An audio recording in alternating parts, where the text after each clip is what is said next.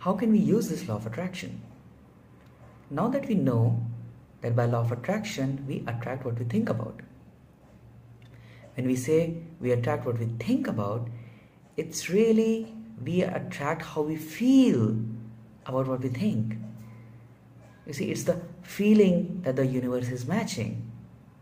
So knowing that, we can deliberately choose thoughts that feel good in order to create the life of a desire. You see, every subject has two ends. Money, for example. Are you focused upon the abundance of it or the lack of it? People say that I am thinking about more money, but then why it's not appearing? Focus on how are you feeling when you're thinking about the abundance of money. Now this is where your emotions come into the picture.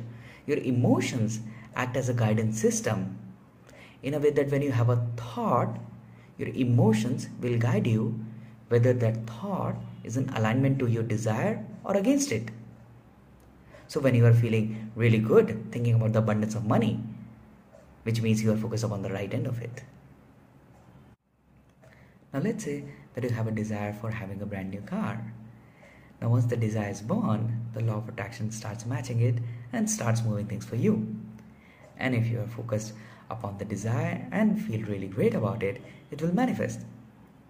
But what we sometimes do, instead of feeling really great, happy, joyful about the new desire, we tend to focus upon our current reality of having an old car or not having that car at all. So here, your emotions are guiding you saying, hello, this thought is not in alignment with your desire. So consciously think thoughts that bring forth positive feeling emotion. So what sometimes people do is they focus upon wanting a new car. They say, I want a new car. And then they say, I badly want a new car. And the universe always says yes to the way you are feeling. So here you see you are focused upon the feeling of wanting a new car rather than having a new car.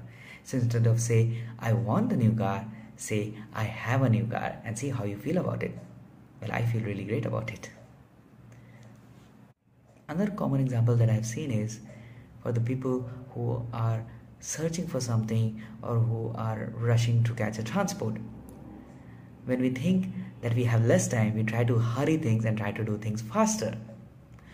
What happens is that when we try to do things faster, then we see more events in our life which makes us hurry even more. Because what's happening is we are really focused upon the feeling of rushing and the universe always says yes.